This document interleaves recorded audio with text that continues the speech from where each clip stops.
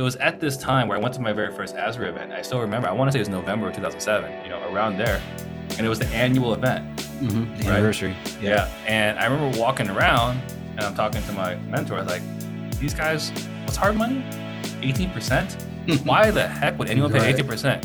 And that is, again, a big mistake of my time, right? Like, if I had the foresight, like, I could pay 18%, buy a $30,000 home, and rent it out for $600 a month. I'm cash flowing. This is exactly why I got into this business. You're listening to the Azria Show. If you're looking for quality real estate investing information that you can trust, you've found it. Stay tuned and join the tens of thousands of members that have already benefited from Azria, your home for education, market information, support, and networking opportunities that will advance your real estate investing career. Hello, great state of Arizona. Welcome to another episode of the Azria Show, where I am Marcus Maloney and I have my co-host, Mike Delpree. What's up? And today we have a very special guest, hails from right here in Phoenix, Arizona, like most of our guests, but he is internationally known.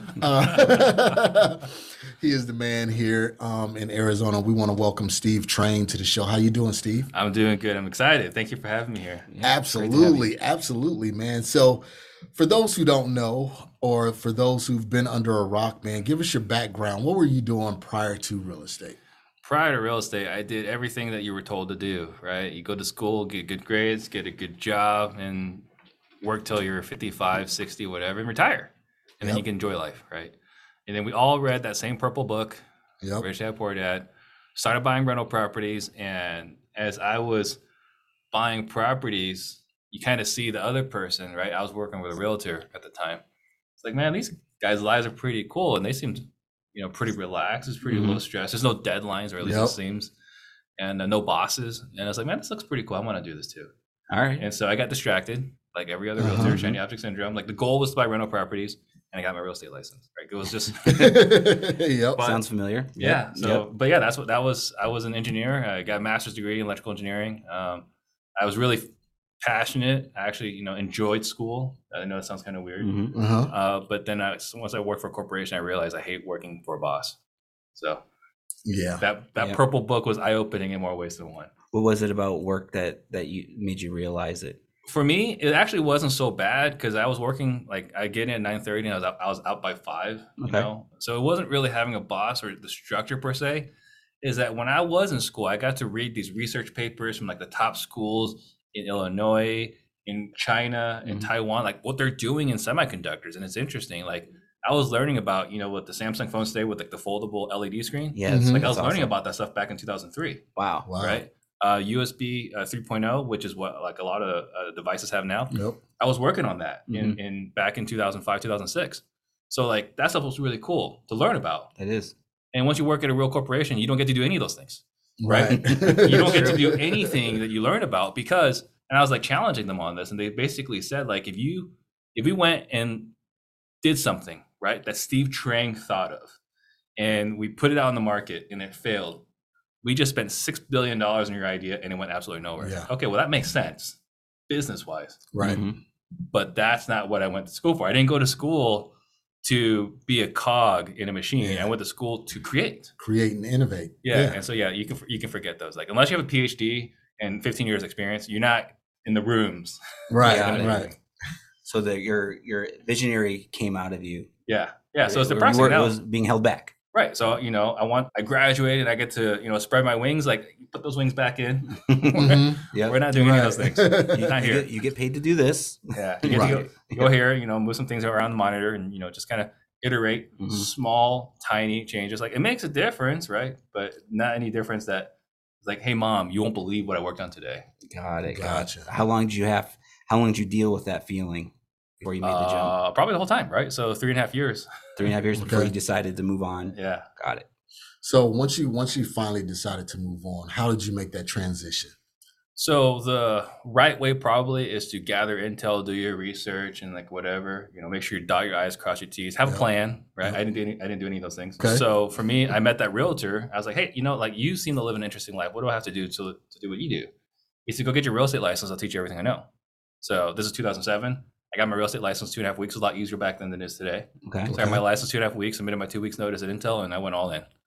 Wow. Okay. Jumped out there. Really You're at quick. Intel. That was a great job. That was Great a company. Great job, great benefits, right? Health insurance was awesome. I was getting stock options and all that great stuff, right? But it doesn't matter. The money doesn't matter if you're not fulfilled. happy. Yep. Wow. So you just jumped. I think I noticed as a trend, a lot of people, they want their ducks in a row, which is it can be right. Mm-hmm. But I think that's not having a plan, is jumping in sometimes works for people. Well, the thing I've learned is, because I'm the crazy person that makes a lot of mistakes. I have failed so many times. The things I've learned is that if you screw up, at least now you know where you screwed up and you can fix it. Yeah. Whereas you're sitting there thinking about the things can go wrong, you don't know what's wrong, what's right. And you're just kind of guessing, and you're kind of at a standstill. But by going out there and screwing up, now you know, oh, I was supposed to make a right turn instead of left turn, and you can back up and go make that right turn. There's nothing stopping you from doing that. That's true. I mean, failures push you towards your success a lot faster. 100%. Because like you said, you find out where you made those errors and you say, okay, I can go back and I can fix it and get back on track. Right. So, okay. So you met that realtor, got your license. Did you just start selling houses? Is out there, man, doing open houses and It's stuff? easy, right? Yeah, You just it get was your really license and money to. Yeah, especially in 2007. Yeah, it was really easy. I did all the right things. I didn't do all the right things. I take a step back. I did all the things I thought I was supposed to do, right? But here's the thing. When you go from a 9 to 5 to working for yourself, which a lot of people on the show, if they haven't made that jump yet, they want to make that jump. Man, self-discipline is so important, having a structure. And so for me, I was just wasting probably the first 6 months of my career. Like, I was getting things done as I was closing escrows, but I didn't know about time management. I didn't know about return on time, return on investment. Is this an income activity, or is this a making me feel good that I work today activity? And we spend so much time doing things that we think we should be doing versus the things that actually make us money. The other thing too was because no one ever said, like, make sure you do these activities. One of the things that happens a lot, and you and I kind of talking offline about this, is firefighting, right? Firefighting feels like an income activity, because if the deal doesn't close, we're not getting paid. But firefighting is an activity that can be done after lunch. Yeah. Right. So we can control our day from like 8 a.m. to 11 a.m. Then in prospect or do income activities from 8 a.m. to 11 a.m. We have the whole afternoon to put out fires, because that's when all the crap happens. Right. But we spend our whole day putting out fires where we're not getting new leads, new prospects, new appointments. And we have this entrepreneurial roller coaster that we've all experienced. Because it only take a couple of hours to do those high income generating activities. Doesn't take a whole lot. I mean, 90 minutes if you're brand new can change your life. 90 minutes a day can change your life in the beginning. So someone brand new, what are a couple income generating activities you would highly suggest? So first I'll say what are not income activities. Okay. Right. For not income activities is pulling lists, skip trade, right? Getting your website right, sorting your CRM, which we used to think is prospecting. A lot of people, when it's not a prospect, is like fixing or updating the CRM. So income activities is actually dialing, actually talking to somebody, right? If there's an activity where I can talk to a person on the other line, for us in this business, that is an income activity. And it doesn't have to be necessarily homeowners, right? It could be talking to realtors for deals. It could be talking to not necessarily your peers, but other people that may be aware of opportunities for us to purchase. But it has to be an activity where we're trying to talk to another person. Creating your website, updating your CRM, all these things can be done after hours.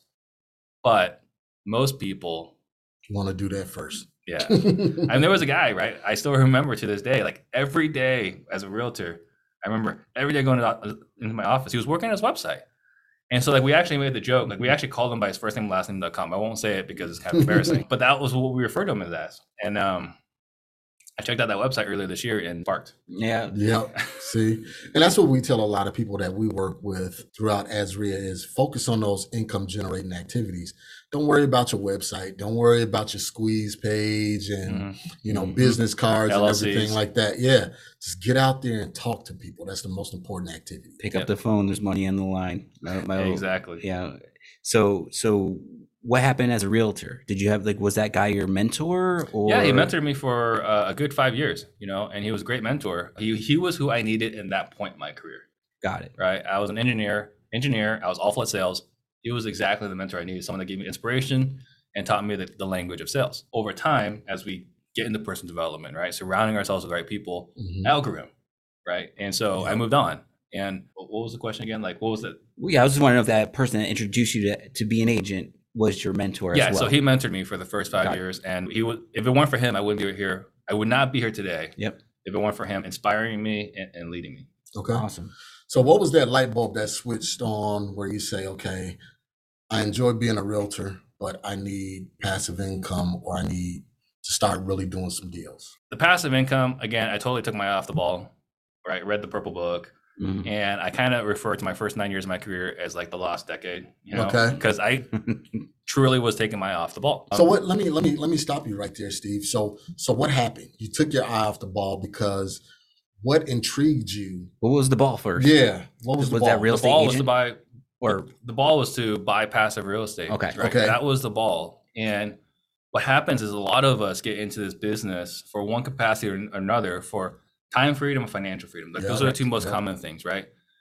We all get to it for the same reason. And once we get into it, we completely forgot why we got into it, right? And then we start chasing, we start playing the comparison game. Like, what are you doing? What are you doing? And like, oh, how much you make last month? Oh, I got to make that much this month, right? What car are you driving? Oh, I got to drive that car. Market just bought what house? Oh, I got to buy. Like, we get into the comparison game and we completely forget why we got into it for ourselves. And once we're in it, we're completely distracted by our environment. yeah, great observation, man. Comparison is the thief of joy. I Yeah. always tell people that is the thief of joy, is always looking at the next person, seeing how you stack up to that person and how you compare. And you can't. You can't, You because just can't. their life is their life, your life is your life, and that's Right. what you got to focus on and remember. So you were an agent, and your whole identity, your whole ideology was passive income. Mhm. What did that agent do? What did you see that took your eye off the ball? Well, I would say there was a lot of struggle, right? I think initially getting in, like this is the time where everyone's going through foreclosure. So instead of talking about passive income, I'm watching these realtors get divorced. I'm watching all these contractors get divorced. I'm watching big money come in from Utah and New York, buying all these houses cash. I was showing homes in Maryville for $35,000. Mm-hmm. God, I wish I'd go back and buy those properties, you know? So I got to witness what the wealthy were doing. And I got to witness, you know, what the tragedy of our times. And it was at this time where I went to my very first ASRI event. I still remember, I want to say it was November of 2007, you know, around there. And it was the annual event. Mm-hmm. The Right. anniversary. Yeah. And I remember walking around and I'm talking to my mentor. I was like, these guys, what's hard money? 18%? Why the heck would anyone pay Right. 18%? And that is, again, a big mistake of my time, right? Like if I had the foresight, like I could pay 18%, buy a $30,000 home and rent it out for $600 a month. I'm cash flowing. This is exactly why I got into this business. And You'll cash flow and recoup your initial investment in like 5 years. I forgot exactly how many years it was. I remember going through that in my head. right. But I didn't, because I didn't have the right mindset. I wasn't the person I needed to be yet. And so I'm just sitting here judging people. And, you know, something you mentioned earlier, being coachable, it's that I was not a coachable person at that time, right? I came in with these preconceived notions, with these limiting mindset beliefs that got in my way and did not serve me. Yeah. So you went to Azria. So you saw the opportunity. I saw the opportunity, completely disregarded it. I was like, that's stupid. Why would anyone do that? You went back to real estate agent. Yeah, so I went back to realtor, right? And I would make, you know, my piddly commissions, Mm-hmm. you know, selling $50,000 properties, $80,000 properties. I remember like in 1 year I sold 4 properties, one for 10.5, 17, Wow. 19, and like 24, right? The commissions were not great, right? The 10.5, I double ended it, right? So I got both sides. Ooh. But I learned, you know, the importance of hustle, because this is around the time where I got my REO accounts. So I was listing properties for the banks, foreclosure properties. Okay. And the way you get the foreclosure deals or the listings is not through the front door, which is what a lot of realtors, you know, you go knock on front door, you go to bankofamerica.com, you go to chase.com, you go to wellsfargo.com, and you apply to be an REO agent, and no one returns your calls, no one returns your emails, right? You just get an automated email that says, thank you for your interest. We'll let you know, right? Don't call me, we'll call you, right? And so for me, it was at this time where I would actually go to the bank conferences, find the asset managers, get them drunk, get them bottle service, talk to the girls, bring them back to the roped off section, and come home and have listings. So I'm not saying this is the right way to do business. I'm just saying that's what worked for me. It's a way. That's what worked for me. I mean, but sum it up, it was just relationships. It's relationships, talking to people. Yep. Prospecting. So going back into that era of a downturn, as you know, all the talk today, right? So we're at the highest we've ever been, unseen this. Yeah. There's always, everyone has their theory of crash or no crash, dip. Not here to say all that. However, when you said Utah, New York, there's a different breed of buyers that come into the market, and things are going to be handled differently. So maybe go into what can someone in the business now prepare? How can they prepare for a change, or what should they do? Yeah, I appreciate this question because a lot of people talking about what you should do to get ready, right, for this upcoming thing. And I think there's a couple of different things. You should be prepared, for your cash flow to take a hit. You should have some reserves. But this idea that some people are talking about is like liquidating, selling everything so you have more cash to play in the next market, I think is unnecessary. I think that's extreme. And here's the thing, right? I kind of mentioned before, like I'm in Collective Genius. It's a mastermind of the top wholesalers and flippers in the country. Got it. Right. And so for a long time, I was the wise old man in our circle of friends, right? Because I've been through one crash.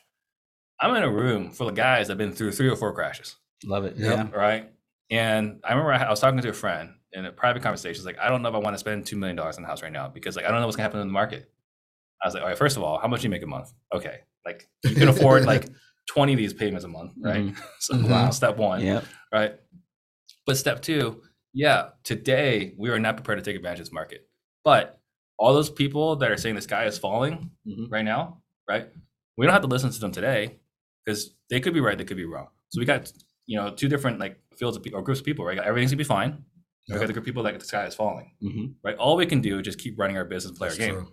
And the moment the sky falls, we start talking to the other group of people, right? Okay. Because they've got all the money they've been setting aside. Now they're the people we're talking to. It's like, hey, I know you were setting your money aside to buy these properties. Now we're wholesaling deals to you. Now we're flipping deals to you. Now you're funding our deals, right? So I think the issue is not necessarily we need to get ready. It's just we need to be resourceful enough to find the people that are ready for the next market. Good. Love it. Good question. Good answer. Good question and answer. I wish I knew the New York and Utah. I always say China, Australia, and Canada. Man, so I remember growing up, right? So I'm Chinese, right? I speak Fujian, which is a worthless dialect in the United States, right? It might be useful in parts of New York, but only if you're selling whole life policies. Besides that, like it's not useful in the United States. It's the most common dialect in Southeast Asia, but useless in the United States. And so my dad was like, when I was growing up, like, you should learn Mandarin, you should learn Mandarin. I was like, Dad, we're in the United States. When am I going to ever need Mandarin? Well, during the downturn, when all the money was coming in from China, that's when I should have learned. That's when I should have known Mandarin, because I got dismissed by a lot of people from China.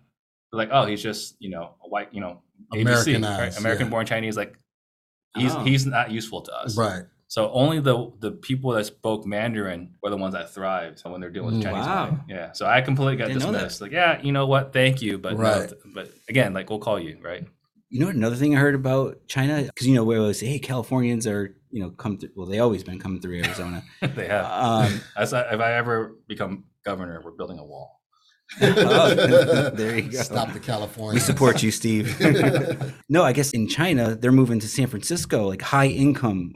Like they're moving out of China to have it be cheaper to live in San Francisco, which is driving another way of driving people to Arizona and other states. Just never knew that. Yeah. I thought it was just California to Arizona, not another outside. Oh yeah, I mean you see it in San Francisco, Toronto, Vancouver, all these high expensive. I mean, New York, right? Manhattan, like.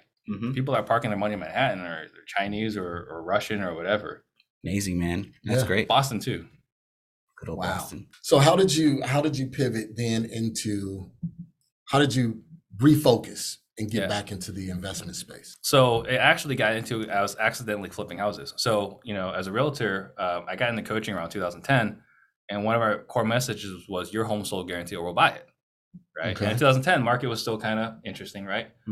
So there wasn't as much competition. So at that time, doing your home sold guarantee will buy it, I would show up to people's houses and they're like, we want you to pay cash. Like, no, like we have to list it for 120 days. Like this doesn't work this way. Like we have to list it for 120 days. And if we can't sell it, then I'll buy it. And we have people like, well, I want the cash offer today. I was like, no, like Marcus, you understand, like you'll make more money if we wait. They're like, no, I want it today. So I started buying houses at 80% of market value at that time. And we were wholesaling before wholesaling was a term. And so we wholesale a few houses and then it's like, man, this 80% is too much.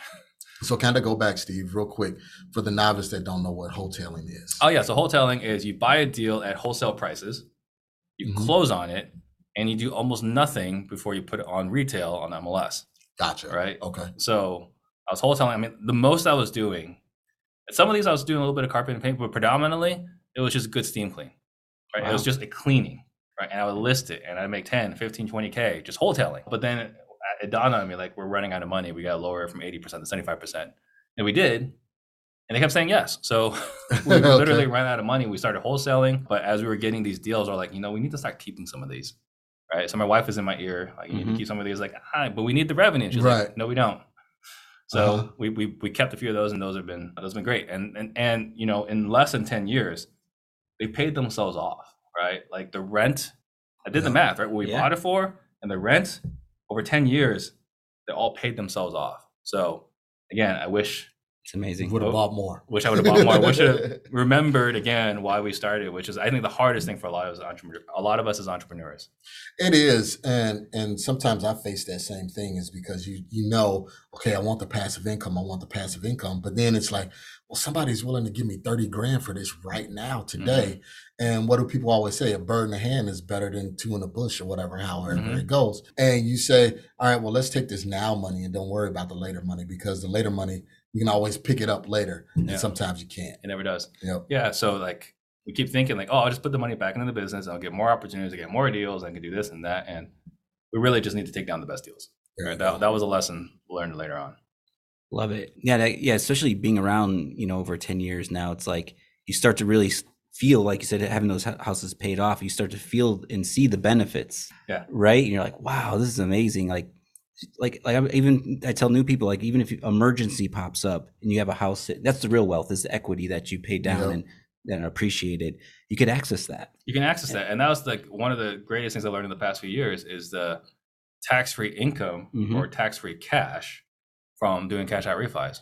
Right. Yeah. I mean, like a lot of the wealth I've created in the last few years is not because of how smart I am, it's just because I own real estate. That's it. There you go, man. That's great. And that's one of the things that we tell people. So let's take a brief break. When we come back, we'll be back with Steve Train, and we'll finish up our conversation. Are your real estate dreams on hold? With work, kids, everything else going on, time is limited. Most days you feel like the world's on your shoulders. You might even say to yourself, if I just had someone to lean on and push me in the right direction, I know things would happen quicker. Well, then you need to check out the Deal Finders Club, a community of investors eager to close more deals, sign more contracts, and just get ahead in life. The DFC provides weekly coaching, thriving online community, and all the education you need to be confident. DFC is your fastest path to closing more deals. To learn more, head over to azdfc.com. That's azdfc.com.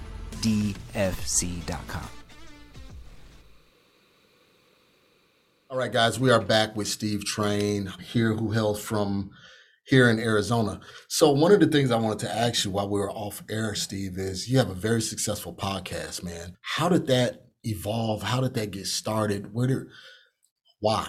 Yeah, so appreciate that. And we were talking about income generating activities earlier, right? So one of those income generating activities, actually back in my old office, was door knocking. So we were door knocking all the people that are leasing in our building, see who is, because they're business owners, right? Yep. Like maybe they have people that need to buy, need to sell, whatever.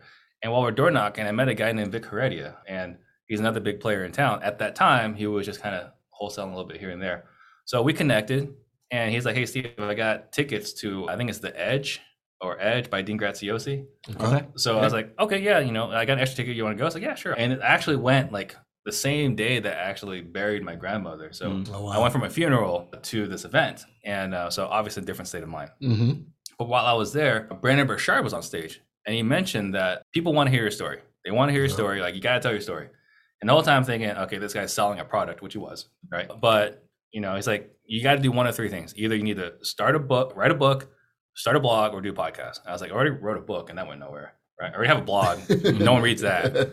Let's start a podcast, see what the heck, right? And the cool thing about social media or podcasts and stuff like this is that if you fail, no one knows, right? If you put it out there and it doesn't work, it completely blows. Yep. No one knows, right? So there's no risk. So I was like, I'm going to do 10 episodes, see where it goes. And man, after a second episode, just completely took off, right? Wow. Episode 1 was Templeton Walker, who you probably know. Episode 2 was Carlos Reyes and Sal Shakir. And I mean, it just took off. So instantaneously. And it was, again, like, people want to hear your story, and, taking action. I mentioned earlier, I jumped in right away. Like, Brandon Burchard spoke on stage on a Saturday. I made an announcement Wednesday after, I'm starting a podcast, like Facebook Live. Guys, doing a podcast, check out next week. I didn't have a title for the show. I didn't know who the guest was going to be on the show. I didn't have a format for the show. Just went for it. I bought the domain name, I want to say on Monday, made the logo on Monday. Templeton agreed on Tuesday, and Wednesday was our first episode we went. That Dean event, I think I was there. Was that over in Scottsdale, like the Fire Sky or? It was Doubletree Resort. Doubletree, yeah, that's right. Okay, I was there, man. I saw that brand. They gave away all his books. Yeah, that was a great event. Man. Yeah, I mean, I just watched. That's funny. Information marketing. That was a big class. You just watch all those people that walk to the back of the room and spend $2,000 for his product.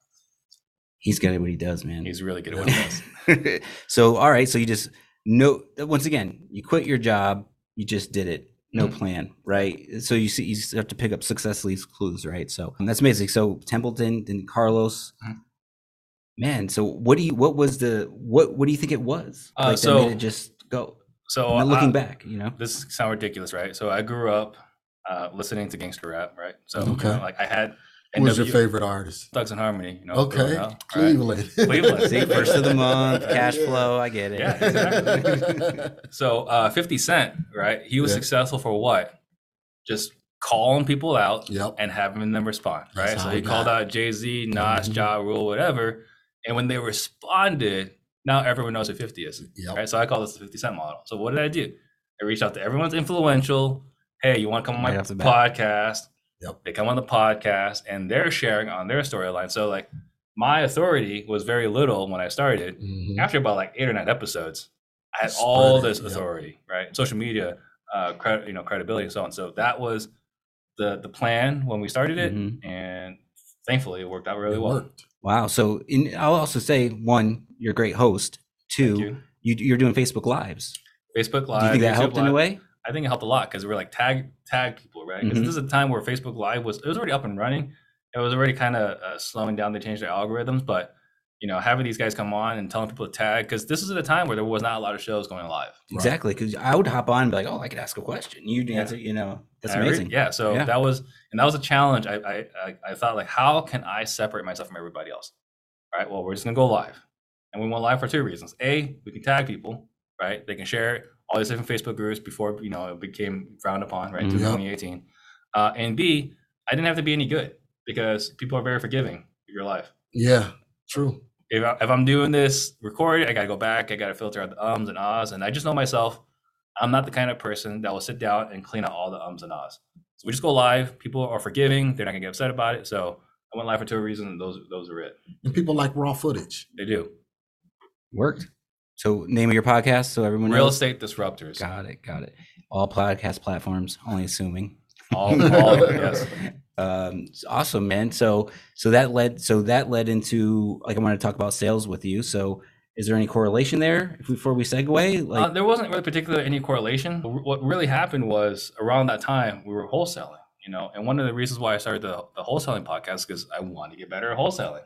Okay. And so at that time, Pace Morby, who's another guy in town who's doing really well, I was trying to buy deals from him. He's like, I can't sell my deals to you. I have a commitment to Jamil and some other guy. I was like, well, I really want your deal. So I kept harassing him. Right? At this time, I'm a broker, right? I was Sunny Homes Realty. I'm a broker, and he's just my contractor, right? He had a general contracting company. So the relationship was broker contractor, but I want to wholesale, and he's a home investor guy also. Gotcha. So I'm trying to get deals from him, and I keep harassing him. He wouldn't send me his deals. Like, Steve, if you're trying to do deals, why don't you just hang out with us, home buster guys? It's like, what do you mean? It's like, well, we hang out every Friday. It's like, there's a place where all you guys just hang out every Friday, right? And he goes back to income generating activity, right? Yep. So I say, okay, if there's a room where you guys all hang out, I want to be in that room. There's no way I'm not making money being in that room. There's more than one pace, more than one pace, right? There's a whole bunch of paces in there. Yeah. And so I find out what it is and with Sandler, which is Sandler sales training, right? And I sign up not wanting sales training, truthfully. I just wanted to be in that room. Be in a room. And the sales trainer was really good at what he does. So I got to meet with him and he trained me, and the guy's still really good at what he does. The difference for us is that ours is specific to real estate. But yeah, I mean, I learned a lot from him. And what I did personally was I spent 2 hours on Tuesdays, 90 minutes on Wednesdays, 90 minutes on Fridays. And I'd be in his office, just picking his brain, learning from him for over a year.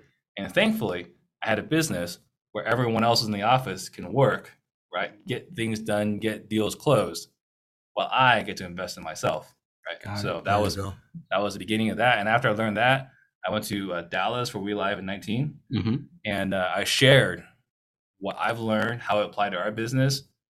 And man, like every guru says like, oh, I made this course because everyone was asking for it. But legitimately, like everyone was begging me for it. I was like, okay, well, everyone wants it, we'll make it. Right, make it. Yeah. Supply and demand. Supply it. They demanding it, so why not put it out there? 100%. So that's how the sales thing started. I'll share with you, I am probably the worst salesperson you ever met naturally. And so I think that's the reason why I can teach it better, is because I was really bad at sales. So why do you think you're bad? I was bad because I was an engineer, right? Analytical. And most people that don't have a selling system, a selling process, default to selling how they want to buy. And for me, I'm the kind of person that wants to do my research. I want to compare. I want to go to all the different locations, ask all these salespeople all these questions, and then stall them, right?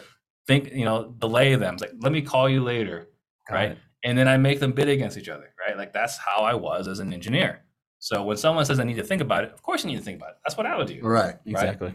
And so because I was so bad, I was not closing nearly as many deals as I should have. As a matter of fact, like if I was any good at sales, I'd probably be retired by now, because I was killing on PPC for the first 7 years, right? From 2010, 2011 to 2018, right? Before, Sean Terra was telling everyone about it the whole time, but like it got crazy competitive in 2017, right? So like I was paying back in 2010, 2011, I was looking at it, $2 a click, $12 a lead. Oh, wow. Right? I should have retired if I was any good at sales, but I wasn't. I was awful, So what made you think you were? And so was it at that Home Investors meeting? I know you met the sales trainer. Did he give like a presentation? No, he was just teaching fundamentals and tidbits here and there, right? Like we're talking about this topic, and it's a revolving topic, right? Similar to our style. The difference, again, like his is more general based. You need to make your scripts. We made our scripts, and that's what we teach. So how do you know you were bad? Like what did he do, or what happened that night? Oh, that you're just like, well, I probably need to go. This is cool, but you went. You took it full on. So something happened. I would say the biggest thing is realizing all those things you screwed up, right? If I say, hey, Mike, you need to get better at sales, you're like, no, like I got it, right? Yeah, exactly. But if I explain all the things you screwed up, and you're like, oh yeah, no, I do that. Okay, that's a mistake. Yeah, I do that too. True. Right. Oh, I could have closed another contract if I just did. Yeah. So now you start adding in your head all those contracts that you lost. And you're like, oh wow, I actually am not as good as I thought I was. And everyone thinks they're good at sales, right? Everyone thinks they're naturally, especially if they might have been told their whole lives, you're good at sales. Have you thought about getting into sales? And I see this a lot with extroverts, and unfortunately extroverts tend to be the worst at sales, but they think they're the best at sales because everyone's told them they should get into sales. And the reality is a lot of extroverts are just naturally good at marketing. Right? If you told everyone that you knew every day that you buy houses, you do really well. That's not sales, that's marketing. Right. That's it. That's so true, man. That's especially with, in the beginner stuff that we teach and stuff. If you don't have a budget, man, just tell a deal will fall in your lap. Yeah. If you just say that every day. We just tell everybody. But that's marketing. Yes. That's not sales. Yeah. Right. You still got to close that. Still got to close it. So that's the other skill. So now you had that, you dived in. How long were you studying with that gentleman? I was going 3 times a week for at least a year, and then twice a week for another couple of years. And were you like taking stuff from the training and then coming back to the wholesale company or the brokerage and like, try this, try that, and were your reps or yourself getting those reps up, finding out what works, what doesn't work? Because there's how many times have we read a book? It's like, oh man, this is gonna kill it. Right, like, guys, watch out. We're gonna rock it with this, and then it completely is like done. Yeah, right. Another thing is like you just try it, and like, wow, I cannot believe how well that works. So yeah, I would say it's just constant application and finding what works, what doesn't work for our space. So what do you think is how does an introvert become well at sales or good at sales? Well, an introvert just needs to get a little bit outside their comfort zone. And so the introvert naturally listens. Generally, most introverts tend to listen more than they talk. And that's actually a good thing in sales because people don't want to be talked to. They want to be listened to. True. So I think as an introvert, probably the hardest thing is going to be prospecting. But once you're in a living room, it actually isn't as hard because you listen, right? And that's the selling part. Now you're going to have to do some things you might be uncomfortable with, pushing people for a yes or a no. Not pushing for a yes. That's a big, like, we don't push for yes. We push for a yes or a no. That might be something an introvert may be uncomfortable with, but again, you'll win the sale more often than not by being a good listener than being a good pusher. Right. Got it. Because that's, and correct me if I'm wrong, Steve, the majority of sales is listening, because you're trying to solve a problem and you got to be able to identify that problem before you can come up with a solution. Right. So I've said in our trainings that you have not earned the right to prescribe until you learn to diagnose. True. I got to understand what's keeping Marcus up at night. What's he worried about? What are some feelings he's experiencing? What are some things that maybe his wife is telling him that's, like not going well? And then what's the ideal outcome for you? If in 3 months, 9 months, or in 30 days, 90 days, you're able to move on from here and live in another part of the country, maybe buy an RV, maybe pay off your debts, maybe help your kid go to college, whatever it is. But if I know what's inside your head, right, I've diagnosed, now I can make you an offer that you might be interested in. I might just come over, hey, what's your offer? And I make you your offer, you're like, get the heck out of my house. Right. Which is typically what happens. So how do we get that, what you said, to there's another group, there's the intro, extrovert, and there's that I don't want to be salesy. I don't want to be a car salesman, you know. And so how do you get past that, and how do we show all these people how important, sales is to your business? We overlook that. It's interesting. First, the root word of sales, right, is of Greek origin, which means to serve, right? Yeah. To sell someone is to serve them, to give them what they need. Second thing is something I just learned very recently. I'm going through some additional training outside of sales, but some leadership training.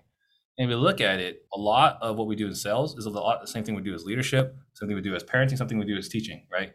As if I find out what situation you're in, and I find out what situation you want to be in, right, the ideal outcome, then it's my job as a salesperson, or as a leader, or as a parent, or as a teacher, is to get you from one place to another, right? And so to sell someone is to basically help them out of a bad situation and into a better situation. Now, one thing that people say, well, I don't want to be too pushy, I don't want to be manipulative. I think the key here is that sales could be used, right, for the wrong purposes. So you look at intent. You look at, are we manipulating them or are we serving them? If you believe, right, they're in a bad spot, and you believe that you have the right solution for them, then I believe you have an obligation to serve them by selling them. If you're just taking advantage of people, well, then I think there's a place for you. Yeah. And that's one of the key things is, like you said, with leadership is service. As long as you're providing service, the people that provide the best service, the most service, are usually the high income generators and high income earners, because the more people they help, the more gratuity that they receive in return. So that's what people have to keep that in mind. Yeah. And I think you look at, you can do anything in life you want, so long as you help enough other people get what they want, and you got the go-giver, right? I can't remember which principle it was number 3, number 4, right? But the law of compensation is your income is directly proportional to the number of people that you serve. True. Right. So it's just something you got to remember. And I think you can go a long ways. You can go all the way with just that advice. So what about the people listening that want an actionable item? Like, say there's, how to set an appointment on the phone with, I'm assuming you prefer phone. So you like phone, face-to-face better? We prefer face-to-face. Okay. Prefer face-to-face. And the reason why is body language tells so much of the story, so much. And you can definitely do business virtually. We coach a lot of people across the country that do it virtually. I think that if you're going to do it virtually, you just have to make a conscious decision, right? It's a business decision that I am going to close more sales to make it up in volume, that I'm going to lose in revenue, right? Because your margin is going to be smaller and you got more fallout, right? If I met you face-to-face, we shake hands, we sign a contract, you're more likely to meet me at the closing table. If I work with Marcus and I never meet him face-to-face, right? But we greet everything over the phone. Yeah, he might show up on closing day, but he might not, because I'm still just a voice on the phone. Right. If I talk to you and you don't like what I'm saying on the phone, you're just silent. Face to face, I can see you lean back. I can see you cross your arms. I can see your face make a weird twitch. Whatever. It's like, slow down, back it up, back up. Right. Those are things that you miss when you're on the phone. That's so true. And all you got is the voice inflection. Sometimes you can pick up, but not as much as in person. You can pick up when they're flustered, but you can't pick up like, because you say the next thing and you don't even know where you are. Yeah, exactly. Because we do a lot of phone closes, and that's one of the things that we have trouble with is always tell our agents to Ask that open-ended question and wait for that response. Don't feel comfortable just constantly talking because you're not getting any feedback. You don't know where you are in that conversation. Yeah. And there's an old saying I learned from Kung Fu, right? In sales. But what my grandmaster says, I can see you, but you can't see me. And the idea is I know exactly where you stand at this whole time in this conversation, but you don't know exactly where I'm at. All I'm doing is trying to come up with your perfect solution, right? And once we get to the very end, and I can draw this map exactly as you want it, I can say, hey, Mike, this is what you want? Like, that's exactly what I want. Perfect. Sign the contract, right? But if I'm just like pitching features and benefits and like, here's why we're awesome, by the way, we're number one, or, we pay the most, blah, blah, blah. You ready? Like, but you don't know what I want. Yeah, exactly. So on June 13th, Monday night, venue 8600 at the Ezria monthly meeting, you're going to join us. Absolutely. I'm looking forward to this. And I think you gave us, these concepts you just went over, are enough for anyone to get started. Just changing your mindset to the way you're explaining will take you further. So what can we expect on Monday?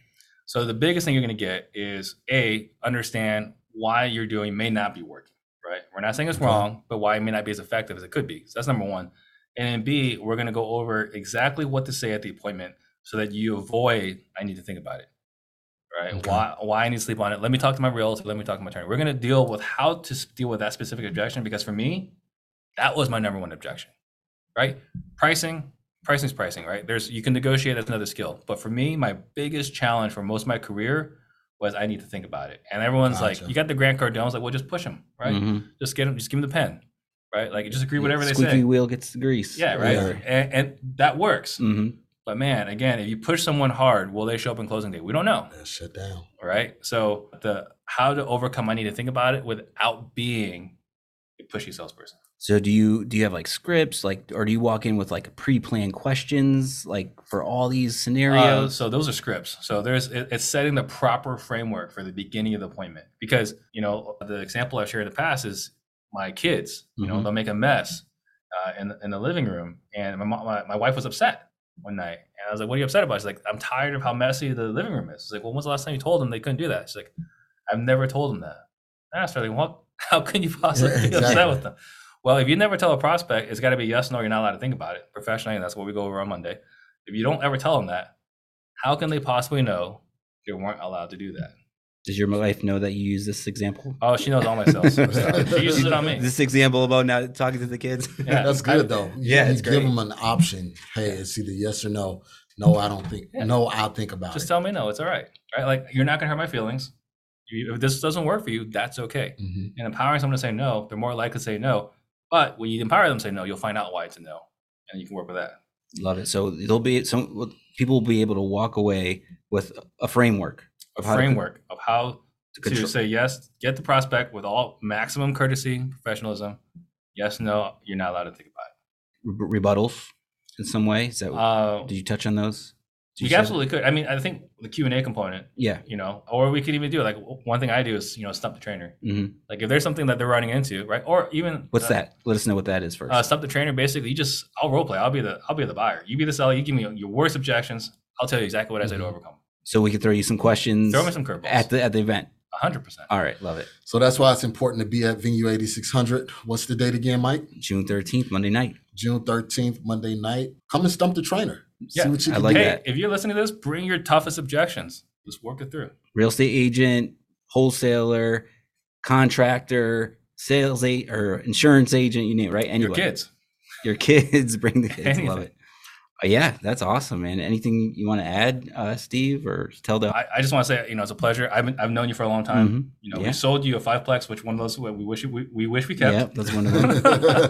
That was a horror story in itself, but it works out. But I think that it's an amazing service you guys offer. Azria. Like I said, I first met you guys in 2007, and I would have just stayed the course and listened to you guys back then, might be retired by now.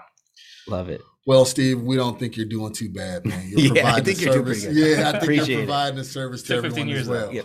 Well, and to kind of throw it out there for everyone, all our members listening. No, we're going to start working closer with you, Steve. Yeah. Right. So, like, as you know, we have a lot of foundational programs and trainings and networking to help you build and grow your business, and support your business. And, we want to bring Steve in and do some more higher level education, right? In sales, wholesaling, whatever you provide. Yeah, absolutely. I look forward to working. One of the big things for me is giving back. Going back to what we said earlier, Zig Ziglar and Law of Compensation from Go Giver. Like, however I can help with the ASREA community, I am. Yep, love that you're here. You will start seeing Steve a lot more. Awesome. Excited about that. Okay, so Arizona, ASREA members, you guys know what to do. Move at the speed of instruction, as another podcaster would say. Come out, meet Steve, come and stump the trainer, meet Mike, meet myself. Come out and just have a wonderful time. So guys, you know exactly what to do. Always remember to enjoy the journey, and we will see you next week on our next episode.